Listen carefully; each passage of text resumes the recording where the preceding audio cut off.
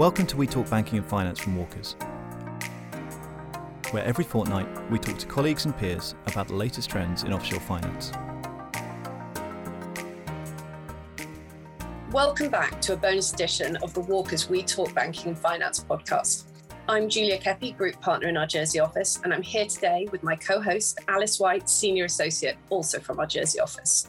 Our podcast is currently on our summer hiatus. We finished season 2 with a bang a couple of months ago and very much in the planning stages for season 3. But we just had to come back with a special episode following the return at the end of June of the annual Fund Finance Symposium in London last week. Now in its 6th year, the conference truly did come back with a bang. There was a great turnout and it was fabulous to see and hear from some real titans across the industry, including the extremely impressive Stephen Bartlett, who provided an incredibly interesting insight into his journey so far and gave some really, really valuable advice. Personally, the one bit that I'll be taking away is that you should never write a business plan. Excellent, thank you. But perhaps more relevant, the importance of listening to yourself and how you're feeling and how that really feeds into your success in the long term.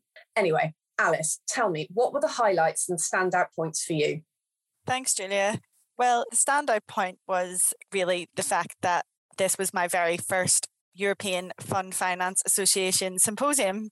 And it was great that I was able to get across to London and be in the room and get to meet some of these great players in our industry. So it all kicked off with welcome drinks on Monday night. And for a lot of our European colleagues, this was the first time that we'd all been able to get together in over 2 years.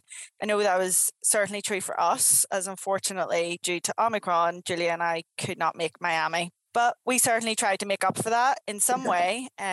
Walkers were a platinum sponsor of the London conference, and we were able to get quite a number of our colleagues across our different jurisdictions across the London to be in attendance. And we even had our very own Andrew Trainer from our Dublin office moderate the panel on the risk pinch points. So that was certainly my highlight, not just because Andrew was on it. It was a great panel discussion.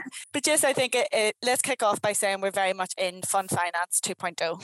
And in that context, we're seeing the very large committed subscription facilities. We're seeing quite a lot of alternative lenders, non-bank lenders entering into the market. And of course, the massive buzzword of the conference was NAV facilities. Yeah, that's interesting, because another theme I think I was hearing a lot throughout the conference and tying all of those together was partnerships. So partnerships between the alternative lenders and the banks in order to offer these sort of mega facilities, and how, they're working together more and more. And of course, increasingly, insurance companies are entering the market now. So we're seeing more of those.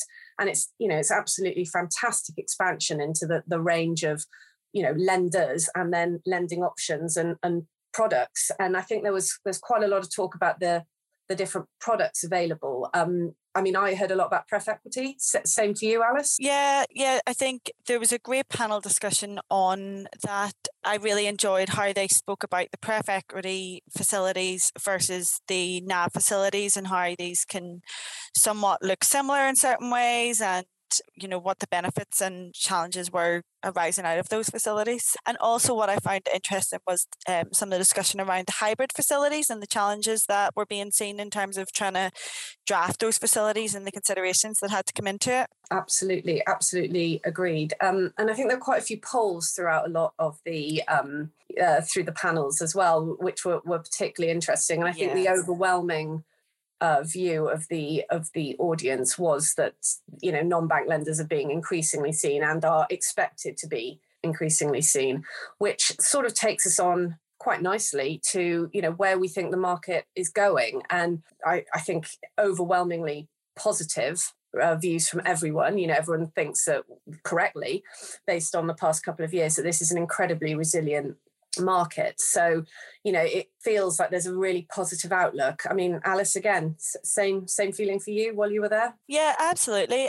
There was conversations and discussions had around, the challenges that the rise in inflation and interest rate risk might have on the industry, but everyone seemed to be very clued into how this might affect the players, and really seemed to, they had a plan in place. There was no real alarm bells going off around the room.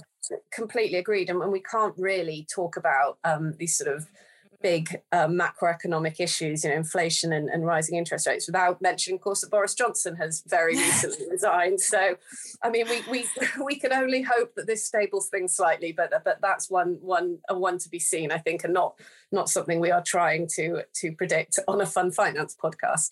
So I think that very broadly covers the main topics of what was being discussed on a lot of the panels. One thing I thought was quite interesting is that there wasn't a huge amount of discussion on ESG, given how ESG is pretty much, one of the hottest topics around and has been consistently throughout the pandemic.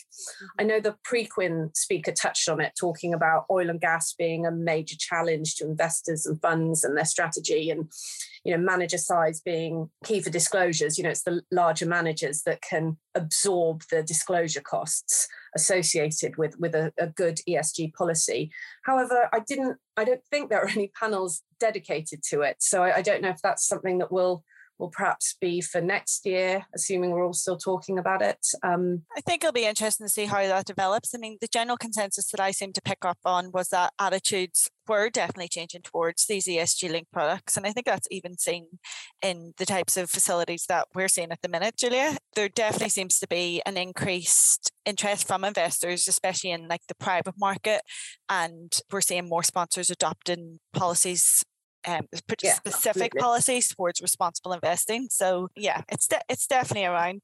There's just so much to talk about. I think everyone's just so excited getting together that absolutely. And to go back to the sort of the NAV piece, it's such interesting work with the facilities becoming more and more bespoke, that there is so much to say on them, and the products are evolving all the time. So yeah, definitely really interesting topics for all the attendees, the investors, the banks, the lawyers, LPs, and the insurance companies as well.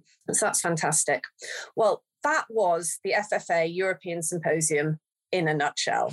We'll be back officially, hopefully around September time, ready for a new school year, and really, really looking forward to it. Any thoughts or questions, please don't hesitate to get in touch with either Alice or myself. All information is on www.walkersglobal.com, and looking forward to coming back in September.